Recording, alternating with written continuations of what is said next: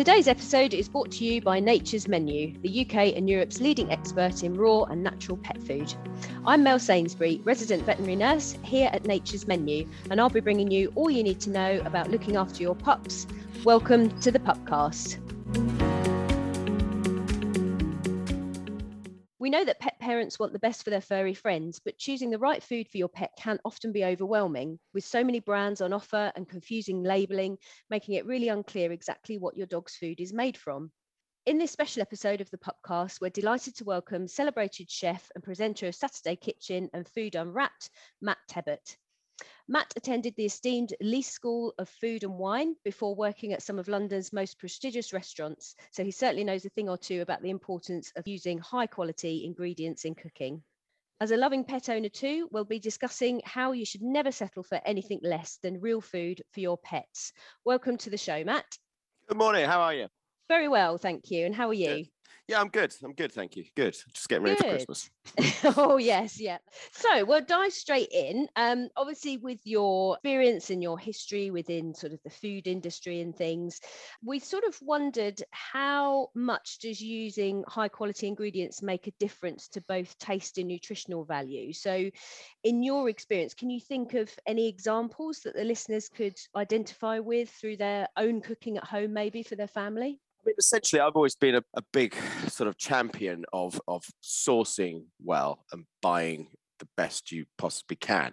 I mean, if you do that, and, you know, I know a lot of chefs sort of bang on about it these days, but back in the kind of the 90s, I used to work under a chef who was all about seasonality. And there's a few simple rules you follow, really, if you want the best food, is buy it in season, buy it as close to you as possible, and buy the best quality stuff you can afford. If you shop well and you buy the best quality things you can afford, then you don't have to do a lot to it, and it will always taste better than anything else you can get your hands on. Oh, that sounds good. We did some research at Nature's Menu, and interestingly, 53% of dog owners believe that the quality of the pet's diet is the most important factor when it comes to the dog looking and feeling its best. Do you think this can relate to human diets in any way? Absolutely. I mean, you know, you don't have to be a doctor to realize that makes sense. If you put in good things in your body, it's going to have a good effect on you. If you're just continually eating junk food and processed food and things like that, that's not going to be good for you. And in the same way as, you know, if you gave your pets sort of second-rate food, they're not going to be at their peak form, are they? So, I mean, that just stands to reason. Yeah, 100%. I think there was a bit of research that went on a few years ago, I think, wasn't there, where a guy, he ate McDonald's every day for a month or something, and almost killed himself, I think, didn't he? Absolutely. I mean, why anyone would think that it wouldn't have a bearing on how you behave, how you think, how you react. I mean, all these things, they all lead to us sort of, you know, living better lives, living healthier lives, and enjoying life more. And why wouldn't that translate down to your pets? Yeah, definitely. And funnily enough, you're saying it translating down to pets. We found through the research that almost 70% of dog owners say that they look after their dogs better than themselves, which is quite surprising, really, but I can kind of relate to it as well. Yeah. So a third of our respondents also admitted that their dog eats better than them. Again, something I can probably identify with. Yeah. So what pets do you have, and what's your approach to choosing the right food for your pets? I've got 2 cats currently. I grew up with dogs, and I have to say, I mean, when I was a kid, you know, we had a dog that used to basically it was a bit free range, and it used to live outside. And what a dog ate in those days is very different to what dogs eat now. I mean, they were almost left to fend for themselves, and it wasn't the kind of the nurturing that goes on these days. You know, fast forward to these couple of cats I've got. They're just brilliant. They're great, and I love them. And it's really important, the stuff you buy them. And then the other thing I've started to do is to change their diet. And they seem to like that. I mean, you know, why would we eat the same thing day in, day out and still be excited about it? You know, you can see them coming in and they're hungry and they wolf things down. But then you can see that sometimes they turn up and they just look bored of the food. So I've started to kind of to swap things in and out and change things a little. Now, whether I'm making a rob from my own back there, I'm not sure. And maybe I'm creating really fussy cats. But fact is, I mean, they look good, they look healthy, they seem quite happy, and they keep coming back. So, I mean, that's always a good sign. Always a good sign. They haven't cleared off to a neighbour's house, so they're all right. No, I love cats because they're so uncompromising and they don't care. Exactly. I think if a cat doesn't like you, you pretty much know, don't you? Oh my God, yeah, absolutely. Yeah, I mean, dogs are slightly different. They're more dependent and they're more needy. Cats, no, they don't give a monkeys. No, we don't need you. We can survive on our own. No, I 100% agree with you. It's interesting actually that you vary your cat's diet, because so many people, especially my work in practice years ago, and we were programmed to tell customers that they shouldn't change their pet's diet. They should stick to the same thing day in, day out. And now I just think, why would you do that? Well, exactly like you've just said, why would you want to eat the same thing day in, day out? It must be so boring. Yeah. And then I think also, like you say, you're making trouble for yourself, because on that day where the dog maybe does nick a bit of bacon off the plate, or somebody does drop a hula hoop on the floor and the dog eats it, if that's the most different thing it's ever had in 6 years of living on the planet, then of course it's going to upset its tummy. You don't know what's going to happen. So, I mean, the thing we haven't spoke about is the fact that they're part of the bloody family, aren't they? Yes, so they are. Why would you not treat them any differently than you would your own kids? That's the kind of my sort of thinking. You want them around, you want that unconditional love, as it were. So why do you then give them a sort of substandard diet? Yeah, definitely. And having sort of a dry biscuit food every single day, to me, must be like having 2 slices of toast, and maybe sometimes you'll put a different topping on it. Most days you'll just have butter, but some days you might treat yourself and have a bit of Marmite as a different flavour. And to me, that must be what it's like eating dry biscuits every single day. Sometimes it tastes a little bit different, but most times it's just dry old cardboard. Nature's Menu is dedicated to the health and well-being of its pets and yours. Discover the world of raw and more by visiting naturesmenu.co.uk. The Pupcast podcast is offering an exclusive 20% discount to its listeners. Simply enter Pupcast20 at the naturesmenu.co.uk checkout. So we get asked an awful lot of questions at Nature's Menu about preservatives and exactly what's in the food. Do you think people ask the same of their own diets? I mean, I don't know anybody that works at a large supermarket, but I wonder whether they get the same sort of questions on their own products about preservatives and potential bad things that could be in these things they're buying. No, I honestly don't think they do. I think in the human world, it's a very niche. I mean, it's expanding one, but I think it's a very niche thing to actually want to know what's in your food, where it comes from, things like preservatives, additives, and all the things that are in there, whether you know they're in there or not. I mean, I've been involved in the food world for sort of nearly 30 years now, and there's still things that jump out at me in supermarkets. You go, do you know what? I've never considered that. I've never thought that. I mean, you mentioned at the top of the show, I've been involved in a show called Food Unwrapped for a long time. And it draws your attention to all these different foods that you take for granted. And I think, and that's the thing with people, you go to supermarkets and you pick up your sliced ham, you pick up your processed cheese, whatever it might be, your ready meal, and you just take it for granted that it's always there. And the reason it's there is because it has to go through a very rapid process to get to those shelves. So many things within the food world that we take for granted and that we don't fully understand what's involved and what's in them. 100%. I think it's convenience, isn't it? You grab it off the shelf, Absolutely. chuck it in your trolley. You don't really have time to think about it. You just pay for it and off you pop. But yeah.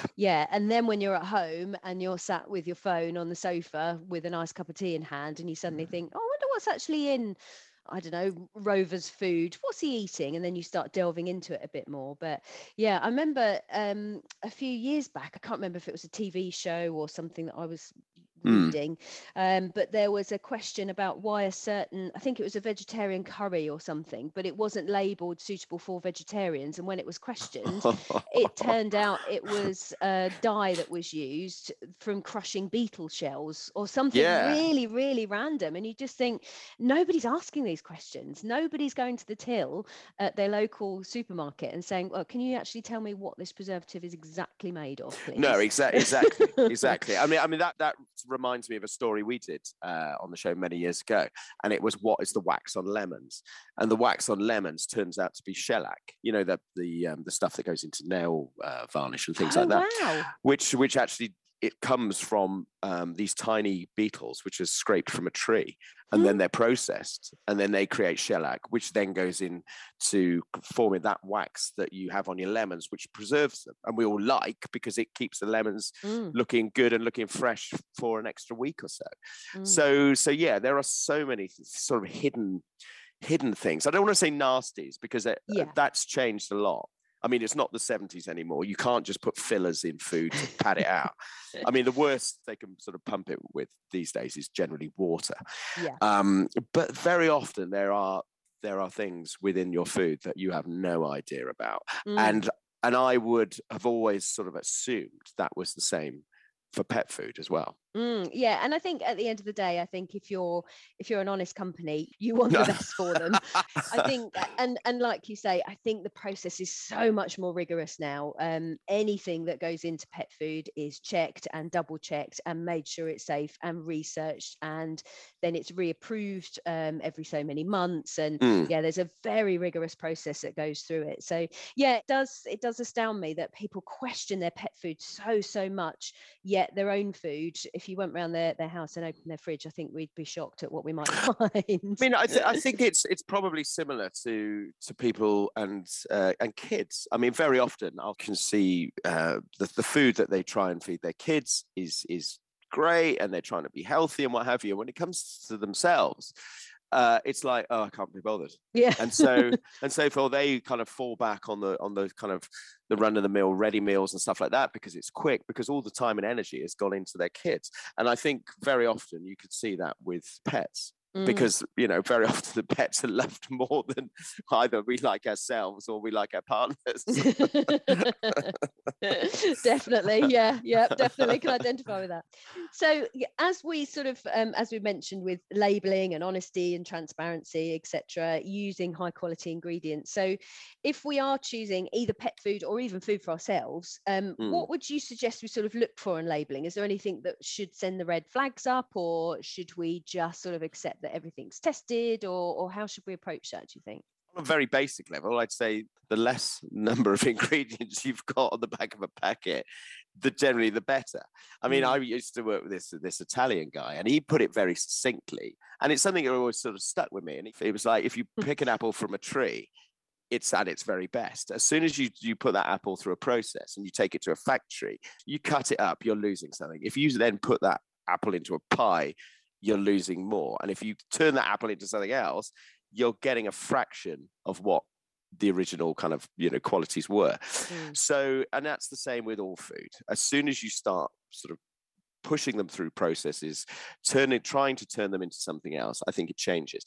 We need to look at labels more generally. We need to look at the number of ingredients, the types of ingredients. We need to look at the percentage of, you know, if it's a meat product, how much percentage is in there. I mean, we're all very, you know, we all love baking these days because of Bake Off.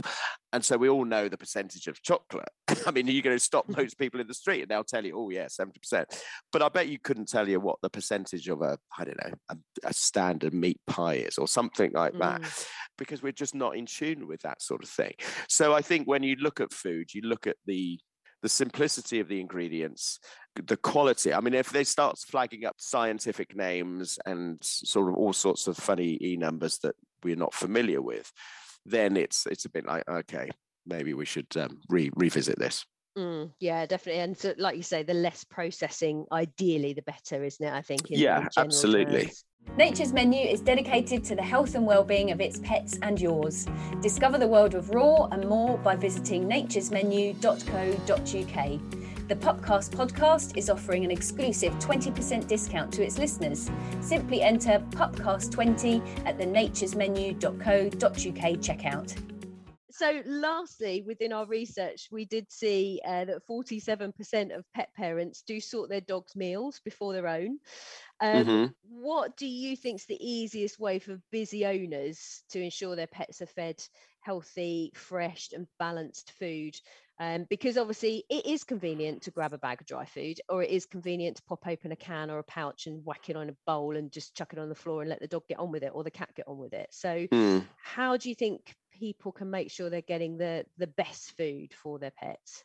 Is having it as part of the programmed day, isn't it? I mean, I come down in the morning and I get leapt on by two cats who are desperate for food. So they get the food first before. I mean, I've only got my son's at home still. He's still in school. So I'll sort them out before I'll sort him out. And then when he's sorted, I'll sort myself out. So that's generally the way it goes. It's nice to know that our pecking orders are similar. So you always come right at the bottom of that pecking order and sort everybody else out first in the basically, house, including all the animals. Yeah. No, that's brilliant. That's absolutely brilliant. So anything else you want to have a chat about whilst we've got you, Matt? Because I know you're a special guest. This is a special episode of the Pupcast. So anything else you want to chat about before we let you go? Well, I mean, during my time on Food Unwrapped, going around various factories and farms and processing plants and what have you, there's been a few eye-openers where I saw slabs and slabs of fresh salmon. Very often you question it and you go, is that just for me? Is that just for the cameras? And it's not. And the reason I found out was because there was all this salmon in this factory, because it was an order that was destined for a catering company for humans.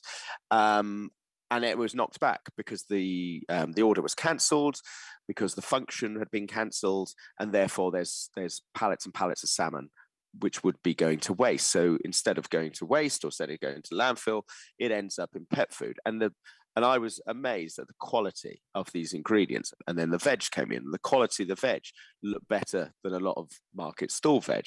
So I was really, really pleasantly surprised about the quality of this food and the raw ingredients that goes into making pet food, because you associate pet food on the whole with maybe, some of those kind of run-of-the-mill pie factories that I've also visited that people eat. And you go, oh, I'm not sure I'd eat that.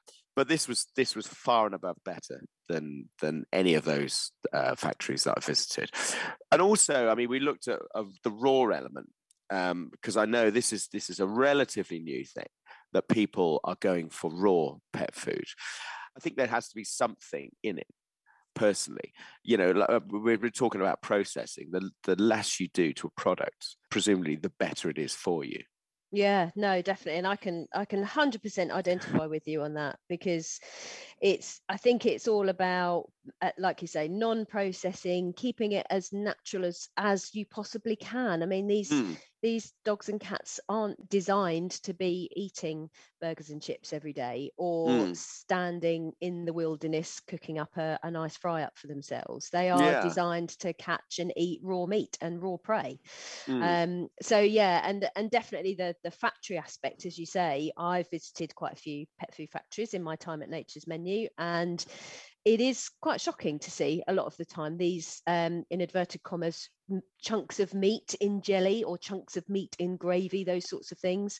And when you actually see them, or when you break them down in your fingers, and they are just a paste, because it's so many different types of meat that are all formed together like toothpaste and chopped up into chunks. Oh, is that right? Is that how it works? Yeah, and it's and we all fall for it. We all open a packet and go, God, that looks nice, or that smells wonderful. Look at the size of those peas in that food. And you kind of, then when you actually sit down and think about it, you think, that can't be right. I can't have meat that's the same shape in every single packet that I ever buy.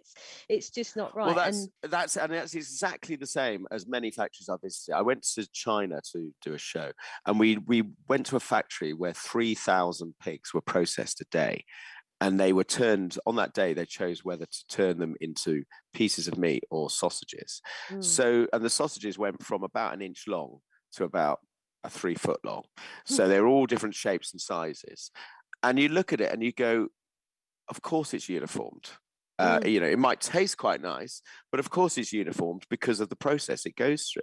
And that's now, made it clear that that's what happens in general run-of-the-mill pet food as well. I mean, it's exactly the same process. But then, if we want to go to the supermarket and pick up pet food, it has to be there for a reason. It has to be quick to be on the shelves.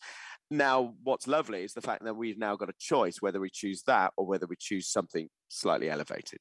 Yeah, definitely. And I can honestly say, hand on heart, that after 7 years at Nature's Menu, I'm still blown away when I go to the factory and I walk through and I see the deliveries and the pallets of fresh meat that come in, and the massive, huge bags of blueberries that are taller than me, and all the carrots that are there. And it's insane. It's absolutely insane. The quality of them, you just imagine, for some reason, you think pet food, it's going to be just a mushy mess and it's all going to be pretty horrible. But it's lovely. It's actually really pleasurable walking through and seeing all the tall pallets and bags of fresh ingredients that we have, and knowing that that's what I feed my dogs every day. It's really reassuring to see all that there. And there's also, I mean, I'm just thinking back to factories. The also sort of the telltale sign of the quality of what goes into the food is the smell of the factory. And I visited a very famous meat pie factory in Argentina. And it was possibly the worst smell I've ever witnessed. It was like a meat sauna, and it was not pleasant at all. And then you go to pet food factories, and you don't have that. Or the high-end pet food factories, you don't have that smell. It smells clean. It smells fresh. It smells like a kitchen. Yeah, it is amazing. And I think until you actually see it for yourself, you don't consider it in that way, do you? It's until somebody sits you down and makes you think about it that you actually realise what actually goes on. Yeah, absolutely. So thanks ever so much for joining us, Matt. It's been an absolute pleasure to welcome you to this special episode of the podcast. I hope you have a wonderful Christmas. Have you got any big plans at all? I can imagine Christmas dinner at your house is incredible. So are you in charge of all the cooking this year? I'm going to be doing quite a lot of it. And then we have family over for parties to use up everything afterwards. And then I make there's big sort of leftovers, and then I make something else, and then we're left over with more. It's a continual kind of eating fest at Christmas, really. But it's always nice and it's always good fun. But I'm always slightly excited that January comes and we can all calm down, and then eventually I can get out and have a really good Chinese, which is one thing I miss over Christmas. But I suppose going into Christmas, New Year, I mean, we all overindulge. I suspect that drips into having pets because there's more family around. People are slightly more relaxed about what they give their animals. Scraps off plates, stuff like that. It's all time for a sort of overindulgence. Maybe in January when things calm down and we kind of take stock and look at where we're going in life, and so we need to cut down on drinking and we won't eat this and we won't eat that, then that's a good time to get people in, if they're thinking about sort of changing their pets' diets and they're kind of ramping it up to being sort of generally a better diet, that's the time to be looking at it. I think, if we're looking at ourselves, why wouldn't you look at your pet's diet as well? Definitely. I think we do it consciously or subconsciously, don't we? We all have a bit of clean eating during January. So yeah, why not include your pets in that plan as well? And yeah, absolutely. Start having a look at what you're actually feeding your pets every day. Good idea. So if you enjoyed our episode, please do leave a rating and a review and let us know if there are any subjects you'd like us to cover in future episodes. And once again, thanks ever so much for joining us, Matt. It's been a real pleasure. Yeah, it's been great. Thanks very much. Nature's Menu is dedicated to the health and well-being of its pets and yours. Discover the world of raw and more by visiting naturesmenu.co.uk. The Pupcast podcast is offering an exclusive 20% discount to its listeners. Simply enter Pupcast20 at the naturesmenu.co.uk checkout.